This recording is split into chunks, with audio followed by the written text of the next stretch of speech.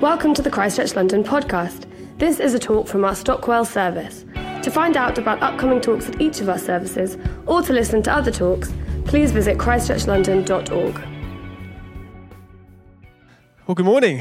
It's great to see you all. Great to be back here down in Stockwell. I can't remember the last time I was here. I think our twins were born the last time I was here, but they're here this morning. They've come with me and Dee and Isaac as well, so we've got the whole family with us today, so please do stick around, say hi to them, and just, be great to introduce you to our ever-growing family, and great to see there's an ever-growing family here in Stockwell as well, which is lovely. So, really good to be here.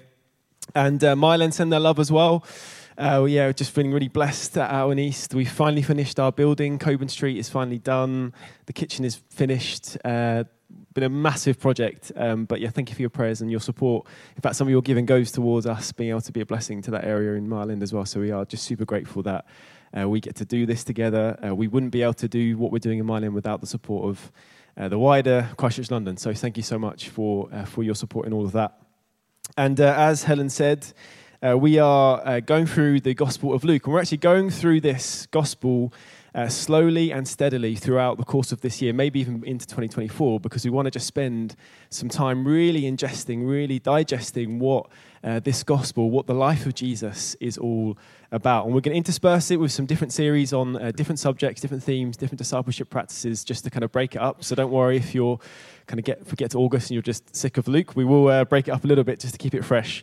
But as we have seen over the start of Luke, the first couple of chapters, Luke is essentially setting up Jesus as the Messiah, as the Son of God, the one who would redeem Israel and ultimately the whole world. And throughout these first three chapters, Luke is showing us that Jesus is not just the fulfillment of Old Testament prophecy, prophecies from the likes of Isaiah or Ezekiel, but actually he's redeeming the whole story of Israel. He's redeeming, and through his life, he's mirroring and echoing major themes and events of the Old Testament. So as an example, when we read the story of Zechariah and Elizabeth, we get an echo, a memory of another couple who were similarly old and childless and promised a son. It kind of echoes the story of Abraham and Sarah, the beginning of God's redemptive plan. And the point of that is to give us this inclination, something is important here is happening. Something is happening in the story of the redemption of Israel. You'll hear this talk a little bit later on. We're changing the chronology a little bit, just because the preaching rota is madness.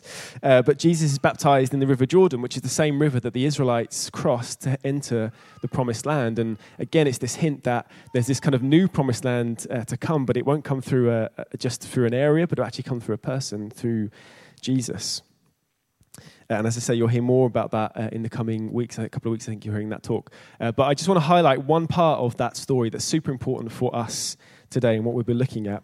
And it comes in chapter 3, and it's where Jesus is baptized. And after he's baptized, he's kind of lifted out of the water, and a voice from heaven comes down and says, "You are my son, whom I love. With you I am well pleased." And this is the kind of most obvious, almost the kind of climax to this first movement of Luke, really emphasizing the point that Luke is trying to get across, that Jesus is the Son of God. You don't get a kind of more obvious sign than a voice coming from heaven saying that to you. That's pretty obvious. And then after that baptism, that encounter, you get this long genealogy that roots Jesus in the history of Israel. It goes all the way from David to Abraham. And then finally, not coincidentally, Luke says, the son of Adam, the son of God. Again, this emphasis on Jesus being the Son of God and rooted all the way back through Israel to Adam to God himself. And then this theme of Jesus' sonship is now reaching its climax in the story we're going to look at today, before Jesus begins his public ministry. And it's where Jesus spends 40 days in the wilderness to be tested by the devil. Again, just another echo of the Old Testament with the 40 years the Israelites spent in the wilderness before crossing the Jordan and entering the Promised Land. So the first three chapters are setting up Jesus as the Son of God. And now this is Jesus proving it through a confrontation in the wilderness with the devil. So we're going to read the passage. It's chapter 4, and it's from verse 1, and the words will be on the screen. This is what it says.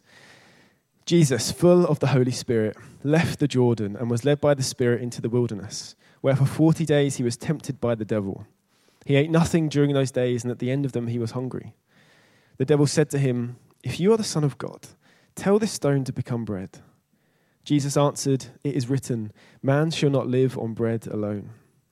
The devil led him up to a high place and showed him in an instant all the kingdoms of the world.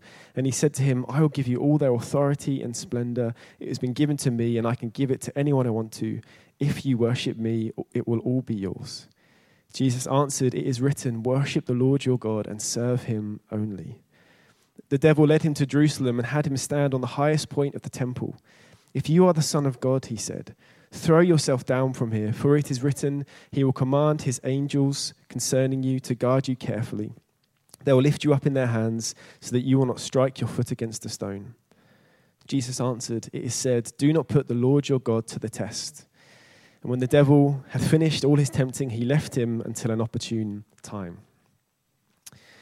Now, for some of us, and I don't know your story about in terms of faith, but we might be okay with the idea of a God.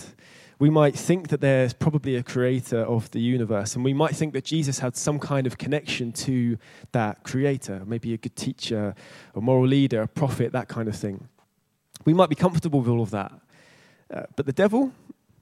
No, thank you. We're into the realms of Hollywood and Halloween. And for many modern, educated, secular people, that is just too much, too far. And I can understand that. I have some sympathy with that. Over the last 500 years, our whole culture has moved away from being permeated by the supernatural or spiritual or transcendent, from our customs to our daily habits to our architecture to our societal structures.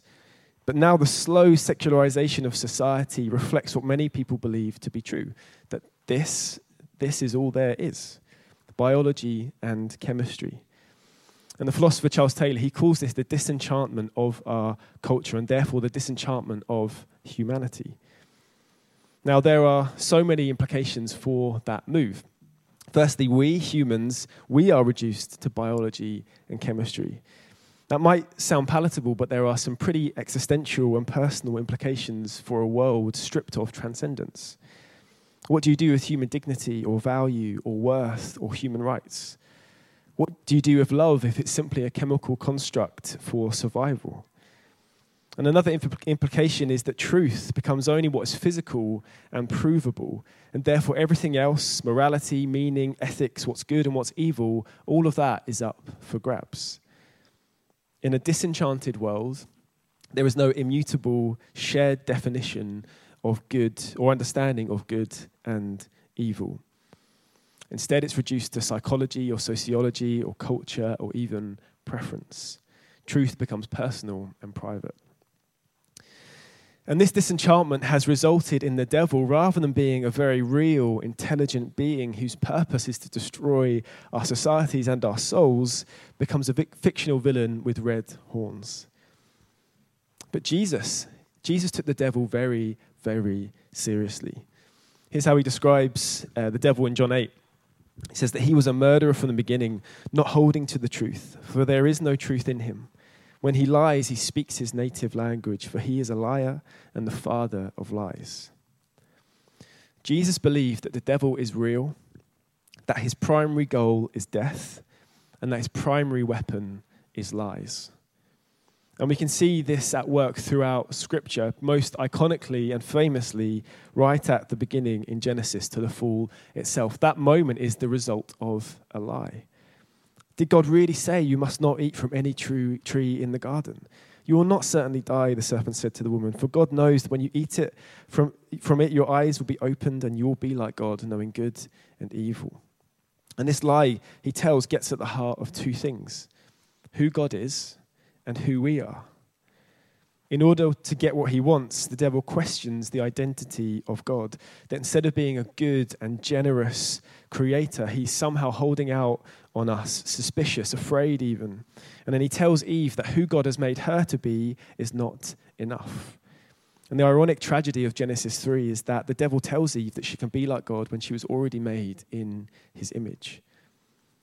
And so it should be no surprise when we come to this story that we're looking at today that the weapon the devil uses to tempt Jesus with is lies, but not just kind of outlandish, obvious lies.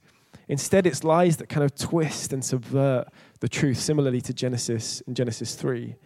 And the truth that the devil twists is what Luke has introduced as the central theme of his opening chapters, that Jesus is the Son of God, the one who will save humanity from their sin and the catastrophic results of the fall.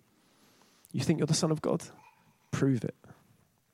And so Jesus, after having the most profound and affirming words spoken over him and about his identity, about who he is now greeted with 3 temptations that is going to put all of that to the test. And we're going to go and look at each one, and I'm going to follow the order that Matthew lays out. For some reason, Matthew puts Luke's third temptation second and second third, so we're going to follow that order. Hope that's okay. So let's look at the first temptation, the temptation of the flesh. Now, this, to me at least, seems like the most obvious test. Jesus has fasted for 40 days. He's hungry. And on the surface, it's a simple temptation. But what's interesting is how the devil frames this question, how he frames this test to try to influence Jesus. Because he doesn't go straight for the desire. He goes firstly to his identity. He doesn't say, hey, Jesus, you look hungry. Turn these stones into bread. He says, if you're really the Son of God, turn these stones into bread. The devil questions Jesus' identity in order to influence his behavior and therefore his destiny and his purpose. But I think the devil actually plays his hand here. For the devil, he assumes that the authority, the power, and the glory that comes with being the Son of God means you get to satisfy your desire. The power or authority means indulging what the Bible calls the flesh. And there's this underlying assumption in this temptation that if Jesus really was the Son of God, he should have the freedom and the ability to exercise his power and satisfy his flesh, his bodily desire. Or to put it another way, because the desire is there, it should be satisfied. The devil thinks he's seen an opening to get Jesus to focus in on himself, because that is what the devil would do. But here's the thing about Jesus. He never used his authority or power on himself. It was always for others. And notice right at the beginning of this passage, this is what it says. Jesus, full of the Holy Spirit, left the Jordan and was led by the Spirit into the wilderness. The Spirit led him into the wilderness. This wasn't the devil's plan. This was God's plan. And I think the devil assumed that he was getting Jesus at his weakest. He's tired and he's desperately hungry. But although his flesh may have been weak, he was strong. He'd spent 40 days feasting on the presence of God, not gratifying the desires of the flesh, but living out the words, man shall not live on bread alone, but from every word that comes from the mouth of God. And this temptation to indulge the flesh, it doesn't just apply to food, but it applies to sex, to rage, to envy, to selfishness. And Paul describes it best in Galatians 5, where he says, and you'll just when you read this, it's almost like he has this temptation or this story in mind when you read this. He says this, so I say, walk by the Spirit, and you will not gratify the desires of the flesh. For the flesh desires what is contrary to the Spirit, and the Spirit what is contrary to the flesh. They are in conflict with each other, so that you are not to do whatever you want. But if you are led by the Spirit, you are not under the law. The acts of the flesh are obvious: sexual immorality, impurity and debauchery, idolatry and witchcraft, hatred, discord, jealousy, fits of rage, selfish ambition, dissensions, factions and envy, drunkenness, orgies and the like. I warn you, as I did before, that those who live like this will not inherit the kingdom of God. But the fruit of the Spirit is love, joy, peace, forbearance, kindness, goodness, faithfulness, gentleness, and self-control. Against such things there is no law. Those who belong to Christ Jesus have crucified the flesh with its passions and desires. Since we live by the Spirit, let us keep in step with the Spirit. What Paul is saying here, and in so many of his letters to the church, is that if you live out this freedom to gratify the flesh, you will be mastered by it. Sin has this compound effect. Once we give into it, it continues to draw us in deeper and deeper until it has a hold on us. So where's the lie from the devil? The lie is that you are only truly free when you're free to satisfy every desire of the flesh. But the way of Jesus says that's not freedom, that's slavery. The way of Jesus says that you're only free with the help of the Spirit by resisting the power of the flesh. Here's how John Mark Comer describes this process. Jesus and the New Testament writers worked off this core recommendation. Deception is tied to temptation to slavery to sin, and it's the truth that will set you free. So where is the application for us in this story? What can we learn? Well, I think there's a reason why Jesus fasts in this story. Fasting is, in many ways, a kind of unforgotten spiritual practice in our kind of stream of the church in many ways. But it's the spiritual practice that physically reminds us that we cannot live on bread alone, that we aren't to be enslaved by the flesh, but rather be obedient to God. And it's this practice that integrates our heart, our mind, and our body probably like no other. And it frees us, it helps us to learn how to be free from the slavery of our flesh when our natural inclination is to indulge it. But there's also fasting is also a powerful tool in fighting the work of the enemy. In Mark 9, the disciples ask Jesus how to drive out an evil spirit from a boy, and he replies, "This kind can only come out by prayer and fasting." There are some things in this world that are so evil, so entrenched, and so opposed to the kingdom of God that they cannot be entirely defeated without some kind of special power from God. And in a mysterious way that I don't fully understand, fasting unlocks that power. At least that's what we read in Scripture from Mark 9 or from this story itself. And I just want to encourage you when it comes to your own spiritual practices is to try fasting. And if you can relate or if you struggle with this kind of desire of the flesh, if you feel like you're enslaved to that desire, or you want to grow and experience more of the life of God in your life, I just encourage you to give it a go. And for me, this is a few years ago now, I just really had this desire or I guess conviction really to fast. My prayer life was good, but I just hadn't gotten to the rhythm of fasting. And the thing that really changed the dial for me in my own life was doing it in community. To be encouraged and challenged and inspired by other people to fast regularly together was just the game changer for me. And we've just seen the fruit of that in our own lives and in the life of that little community that we have. So I just encourage you, if that is something you would like to do, like speak to your community about it, speak to some friends, do it together, and then feast together, break fast together. It's just amazing. And we're actually approaching Lent, which is obviously built off this story in Luke and Matthew. So this is just a good time to sort of put that into practice, or a good place to start. So that's the first test. And now let's skip to the third, and we'll come back to the second. This test is the temptation of glory. So the devil leads Jesus from the desert to Jerusalem, but not just to Jerusalem, but the highest point of the most prominent and important building in Israel, the temple. And he says, "Throw yourself down, but if you're the Son of God, the angels will catch you," with the devil misusing a passage from Psalm 91. So the devil moves Jesus from this place of solitude, from a private place to a public place, and wants Jesus to jump from a building where he'll either fall to his death, which is a win for the devil, or perform this miracle that would lead him, Jesus, to revealing his identity in the most public and spectacular way possible. And in fact, we already know from the second temptation, which we'll go on to in a moment, that Jesus was already in a high place. When the devil gave him this vision of all the kingdoms of the earth that would bow down to him, he was in a high place. It says so in verse 6. So it wasn't that the kind of height that the devil was trying to move Jesus from. The difference here was Jerusalem, the environment, the temple, the eyes that would be on him to see him do this incredible thing. Rather than Jesus going through the slow work, the 3 years of gathering followers, sharing his life with them, teaching the most profound and influential words ever spoken, healing, restoring the broken, and challenging the corrupt religious elite, and ultimately going to the cross, the devil wants none of that. He wants to stop that. And I think the devil uses two of his most powerful tactics when it comes to how he tries to destroy our souls and our societies. I think he takes Jesus to Jerusalem because he thinks, if I can get the environment right, I can influence Jesus and make him do something that he wouldn't do in the wilderness. And secondly, if I can get my words right, if I can twist Scripture for my own purposes, maybe he'll take the bait. This is all about the influence and the power of our environment, either our physical environment or what words, information, or content we consume that get us to do things that we wouldn't normally do or want to do. And for Jesus, it was the Holy of Holies, it was the temple, it was Jerusalem, and it was Scripture. But because our environment has stripped away any sense of transcendence, or at least We can see it, obviously, but its intent was to strip transcendence and God out of our kind of daily consciousness. We are shaped by that.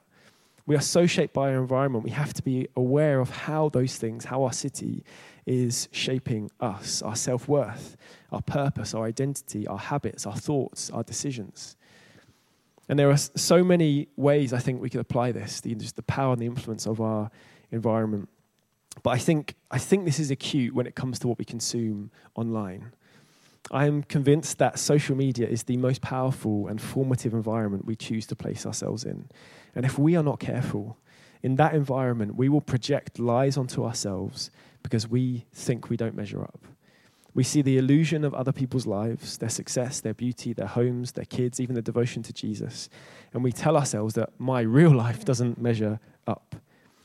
And for me, and I've kind of gone through this, I'm kind of speaking from experience, the way I kind of reflect on that was that it was almost like nerve endings. Like every platform you project yourself onto gives you this, like, is this open nerve ending that can receive joy or can be open up to pain and anxiety. And I've gone through a process of just basically closing all them up, ironically Facebook included, being intentional with that and being intentional with what each platform is and what I kind of allow myself to project onto that platform. Because for me, in that, my experience of kind of playing the social media game it was just negative. The net game was negative for me. It was anxiety was the driving emotion I received from that environment. I needed to change that so I didn't believe the lies that I was just so easily succumb to when I was consuming that on a regular basis. So where do we place ourselves? What environments are we in? How are they forming us into the likeness of Jesus? It could be a physical place. It could be digital. It could be the content you're consuming regularly. It could be a job. It could be a relationship. How are these forming you? Who are you becoming? And my encouragement, as you think about that, is to do it in community. It's one thing to delete Facebook. It's quite another to leave a job or a relationship. So please seek wisdom. Do this prayerfully. Maybe take an audit of the environments you find yourself regularly in and just see how are these shaping me. Who are they allowing me to become through my regular presence within that environment? And the way Jesus overcame the influence of his environment is through Scripture. Jesus knew the Word.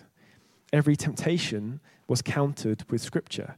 And when the devil in this temptation mishandles Scripture, which we have to be super careful with, he counters it with Scripture. And ever since I can remember, at least in adulthood, I battled with various forms of anxiety. And it really came to a head during the pandemic, as I'm sure many of you obviously know the pressures we were all under during that time, which is really awful. And I just remember a moment being at home, feeling both the physical and mental battles that I was going through.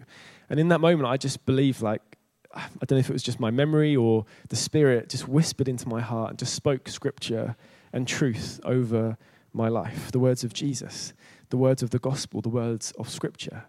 I'm loved, I'm chosen, I'm forgiven, I don't need to strive. And in that moment, I felt like the word of God being the sword of the Spirit in my life, battling the lies that I'd come to believe. And I still battle with anxiety, but I'm convinced that the environments we intentionally choose to place ourselves in, what we choose to consume, what we allow to speak over our lives, they are just so important when it comes to how we live the way of Jesus in this city that has just stripped itself of transcendence or any sense of a spiritual life. So just let's allow our hearts and our imaginations and our identity be shaped by him, his word, his truth. And let's be aware of the ways the enemy will want to form us into people we don't want to become. So the temptation of the flesh, the temptation of glory. And now the final temptation, the temptation of power. The devil really goes for broke. Worship me and I'll give you the kingdoms of the earth. Now the fact that the devil would think that Jesus would bow to him in order to receive the authority and splendor of the kingdoms of the world, I think just shows how blind the devil was to the character of God. This was Jesus, knowing the path he was about to walk down leads to the cross, presented with the easy way out, an easy way to power, a way free of suffering and kind of a quick fix to authority and power. But what Jesus would go on to do through his life and death is show us what true power looks like. That power is not something to be grasped for its own sake, but given up for the sake of others. Here's how Henry Nouwen reflects on this passage. What makes the temptation of power so seemingly irresistible? Maybe it is that power offers us an easy substitute for the hard task of love. It seems easier to be God than to love God, easier to control people than to love people, easier to own life than to love life. And the devil's goal here throughout these temptations is for Jesus to turn inwards on himself, to focus on himself and give up his identity, his sonship. And that's exactly what can happen to us, that life can be all about me, the self, my desire, my glory, and my power. But Jesus also gives us the key here to resist that temptation. Jesus answered the devil with, worship the Lord your God and serve him only. The way to resist the schemes of the devil, this temptation to turn inwards on ourselves, is through worship. It's through cultivating a love for God that is so much greater than what the self or what the world can offer us. James 4, it says, submit yourselves then to God.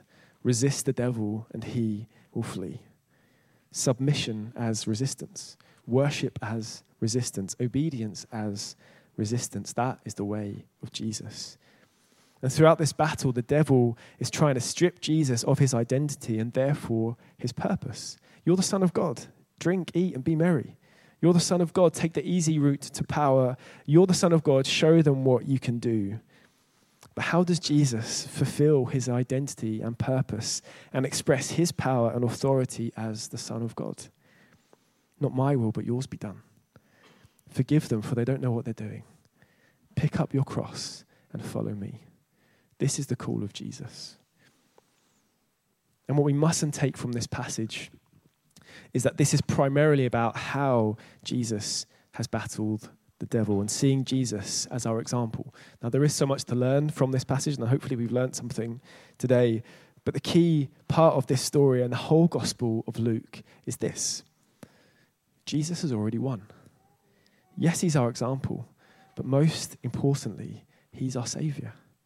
He's beaten sin and death. Freedom, forgiveness, life is available because he's already won. And it's in knowing that, knowing who he is and what he's done, that is how we redirect our hearts and minds to him. That is how we break the power of lies that the enemy so easily wants us to believe, of an enemy that is already defeated. The best way to resist the devil, his schemes, his lies, is to love Jesus with all your heart, mind, soul, and strength. And when we love him, when he becomes the focus of our worship and the purpose of our lives, Christ is no longer just an example, but as Paul says to the Galatians, Christ is formed in us. His life becomes our life. His thoughts become our thoughts that break the power of the lies of the devil. And I feel like I see this in my land. I feel like this has been my battle, but I think we so easily fall into this temptation of believing lies about who we are. But Jesus said the truth will set you free. And I just want to, maybe the band could come back. I just want to spend some time just reflecting on that, worshiping Jesus. And I think there may be people here that have believed words, maybe even lies, about who they are, their past, your present, your future, about your identity, about who you are. And I feel like the Spirit wants to break the power of those lies and speak truth and freedom over you this morning. And for you just to see yourself as God sees you, truly loved, a son and daughter of God. So why don't we stand and I'll just pray for us and we'll worship together.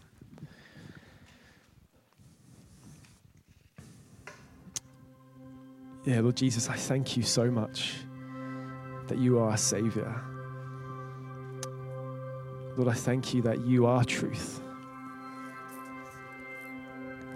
Lord Jesus, I thank you that you have already won for us. And you've given us everything we need to believe who we are, who you've made us to be. Lord, and I just pray that for anyone here who feels like they have believed or lived out a lie about who they are, who believe they're not enough, or that they'll never be forgiven, or that their future is bleak. Lord, I pray now that your Spirit will come and you will break the power of lies in their hearts, in their minds, in their bodies. Lord, the Holy Spirit, you would just fall now as we worship you. And let that be our resistance, Lord Jesus, our love for you, our surrender to you. Not trying through our own willpower to believe the best, but just surrendering our hearts and our lives to you. Would you set us free? Would your truth set us free this morning? Come, Holy Spirit, I pray. Amen. Let's worship.